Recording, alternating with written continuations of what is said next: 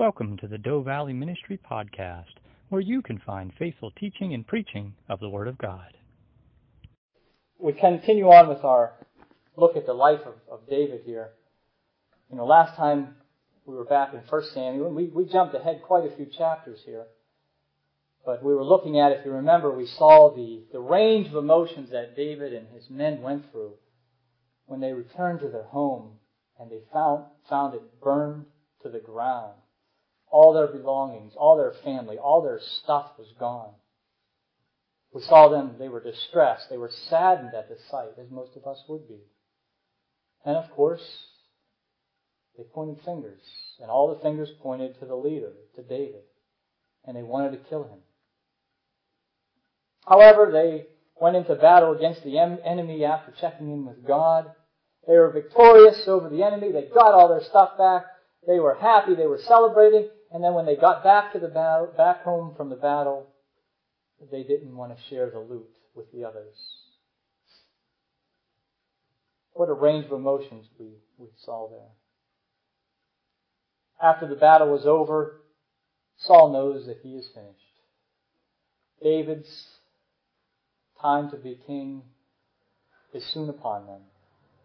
And actually, at the close of 1 Samuel, in our Bible, it's 1 and 2 Samuel. The original Hebrew scrolls would have just been one long book of Samuel. But at the end of 1 Samuel, King Saul is killed. He's killed in a battle with the Philistines.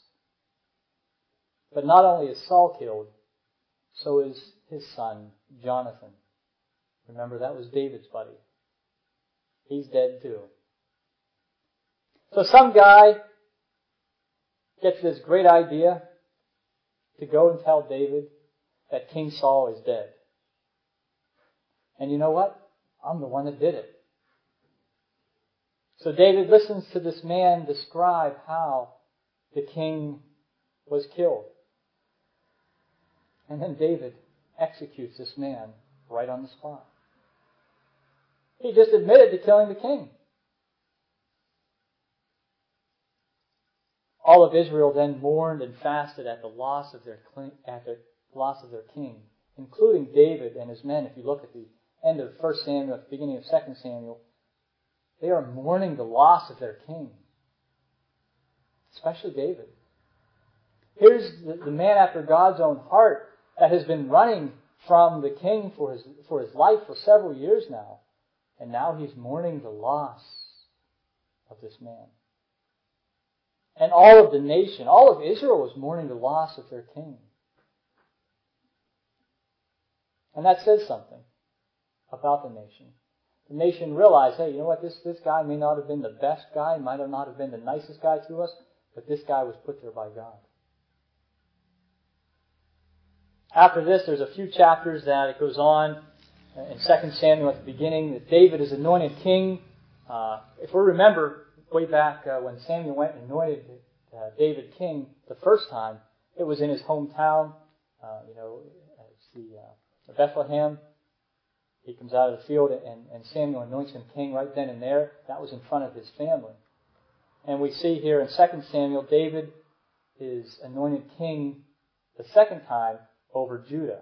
Remember, the kingdom is split between Judah and Israel. So David is anointed king over Judah. A couple more battles that continue on, and then he is finally anointed king over Israel. And when that occurs, he gets his first wife, Michal, back, and he gets the city of Jerusalem, the city of David. And we'd like to say once again, and everyone lived happily ever after. But as we see in our scripture this morning, that's not the case. Everyone sure is happy. David's as king. He's got Jerusalem. They're ready. God has been good to them. They're praising God. It's time to bring the ark of God home to Jerusalem, home to the city of David. They're singing, they're dancing, they're playing music. It's an awesome, victorious celebration, worshipful time. But then, suddenly the ox stumbles. And this man by the name of Uzzah reached out and grabbed the ark of God to steady it. And God struck him dead right then and there on the spot. The party was over. No more singing. No more dancing. In fact, no more moving that ark. We're going to leave it right here in this guy's house, and he's going to have to deal with it. What a shock that would be. Here was a guy just trying to help out, and God struck him dead. And some of us have experienced that. Obviously not being struck dead, but we've tried to help out, and it backfires on us. But this is a time of worship, a time of celebration, a joyous event. And he probably, you see something falling, you don't think, you just react. And I'm sure that's what this guy Uzziah did. He didn't think about the ark. He just reached down, he saw it was starting to tip or something, and he reached out and grabbed it. It's just a reaction. And God strikes him dead. What kind of God would do that? No doubt that's what everyone was thinking. It's like, wait a second. We're doing something good for God. We're doing worship. We're celebrating. We're praising Him for being with us, and He strikes this guy dead. What kind of God is He? Well, I'll tell you, He's a holy one. He's a righteous one. See, way back in the book of Numbers, God goes into great detail about how the ark was to be moved.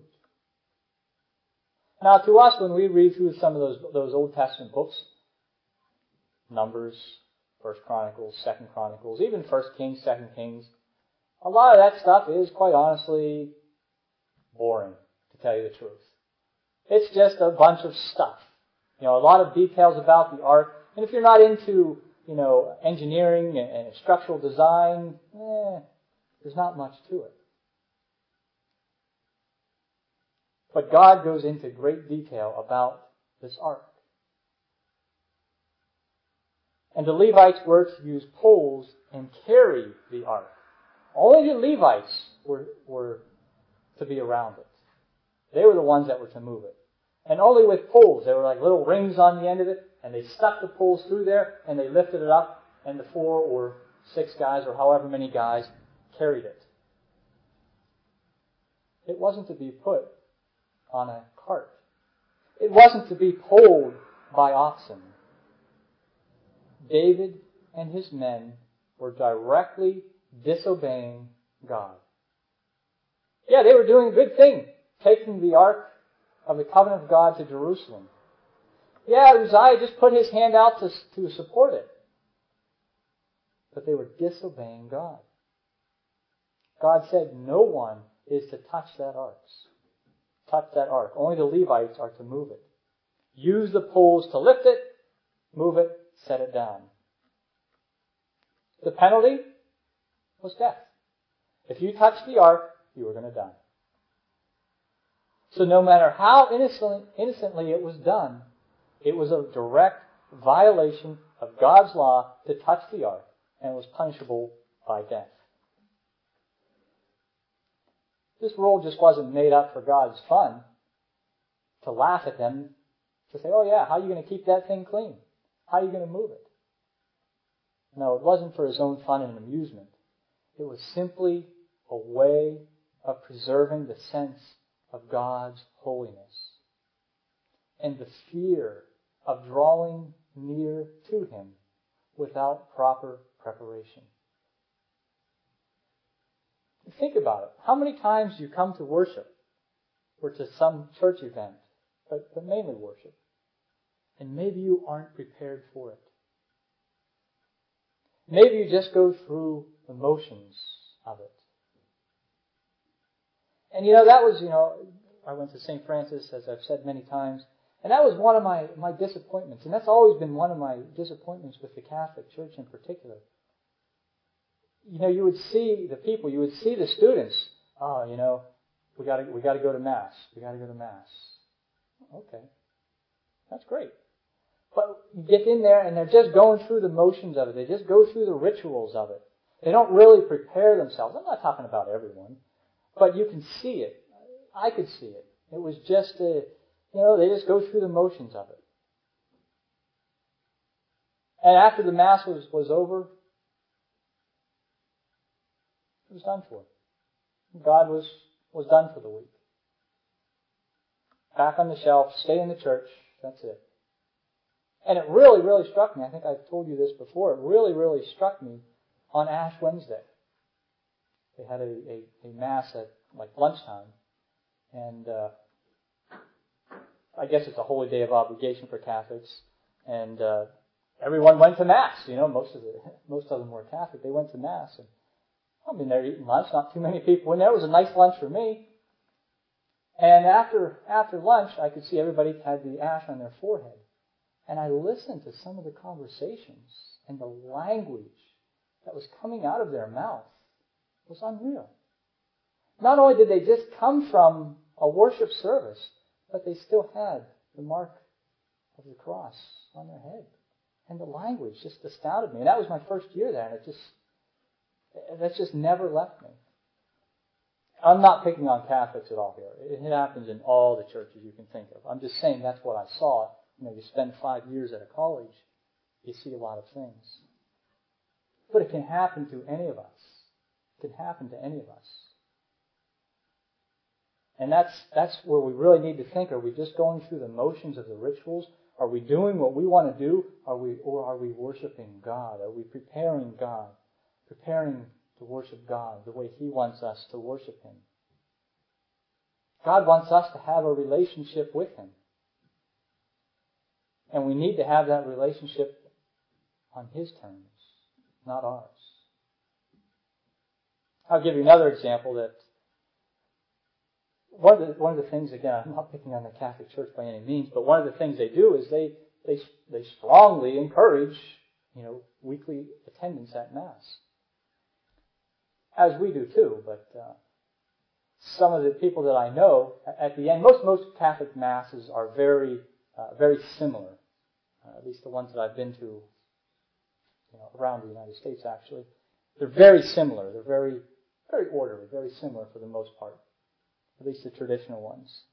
And at the end, they have communion, and everyone kind of comes up and they take the bread and wine, kind of like we do. Although it's not typically kneeling at the altar, they just kind of walk up to the priest and they get the wafer, and then they go to the person holding the cup, and then they go back to their seats. Well, I know some people that, to meet their obligation, at the end of the Mass, that's when they arrive, about 10 minutes before Mass is over. They come in, take communion, sit down for the final song, and on the way out they shake the priest's hand so the priest knows they were there that week. Now, is that a relationship with God? Is that being a faithful Christian? Is that what God wants? No, absolutely not. In fact, I would argue that God would rather have them not come to church, but have a personal relationship with God outside of the church, rather than coming to church and doing something like that. And that's what we need to look at. What is our ritual? Are we just doing stuff because that's what we're supposed to do? Or are we doing it because that's what God wants us to do, and that's what we want to do, to please and serve God? And again, I'm not picking on the Catholics at all. After Uzziah is struck dead by God, David becomes very angry. At first, no doubt, he is mad at God for killing this guy. This guy was just helping out. But then David probably realizes that he was at fault. He didn't follow God's commands. So he was no doubt angry at himself. So David decides to leave the ark there for a little bit. Give God some time to cool off, so to speak. So the ark is placed in the home of a Levite, so he at least got that right. God blesses this house for the next 3 months. David figures, God's wrath has subsided. let's continue our journey to Jerusalem. This time, however, he follows God's plan. He follows the prescribed methods. In fact, after the first 6 steps, they sacrifice some animals, an ox and things, to God, to show respect to God, to worship God, to show God that, okay, we're doing things your way. And then when they finally do get the ark through Jerusalem, David is so thrilled. The worship of God continues. He praises God. He dances for joy in the street. He makes an offering to God, and he gives everybody some food. So what's in the story for us today? Well, I kind of already mentioned a few things. One, of course, is the fact that we need to prepare ourselves for God. Prepare ourselves before God, especially when we come to worship Him. But we need to prepare our lives to be obedient to Him each and every day. And that's important. We're not doing what we do just to look good or to feel good. We do what we do because that's what God wants us to do. But I think really the main idea of this passage is that our God is a God of wrath and a God of blessing. Most people and most preachers talk about God's love for us all the time. Turn on television and you can hear that. But rarely do they mention His wrath. Rarely will you see one of these television evangelists talking about God's wrath. And if he is talking about it, it's not going to be in relation to you. Meaning, well, God, yeah, in the Old Testament, He was pretty rough. He was pretty mean to those guys, but He loves us today. He's nice to us. So don't worry about that. But you know what? The God of the Old Testament and the God of the New Testament are the same God. Sure, the Old Testament saints were under the judgment, God's laws. Today, we are indeed under God's love, God's mercy, God's grace. But you know, if you jump to the end of the book, if you jump to Revelation, we see God's wrath will be back. And God's holiness and God's goodness are most clearly displayed and revealed in the cross of Christ. God's holiness demanded the death of His Son for our sins. But His goodness and His love flowed out from the cross, offering us acceptance, forgiveness, and eternal life. That's significant. God's wrath was poured out on His Son so that we may come to Him. But at some point in time, God's wrath will be back and displayed and felt throughout the world. So let us truly worship and thank the God who saves us. Let's close with a prayer this morning. Lord, we thank You for being a God of wrath and a God of blessing. We sure do enjoy the many blessings that You have given to each and every one of us. However, we know that You would not and could not be a holy and righteous God without wrath upon those who reject You and disobey You. We ask that You continue to strengthen us through our journey in life. We ask for Your forgiveness when we wrong You by disobeying You. We pray that Your will shall be done in and through us. Amen.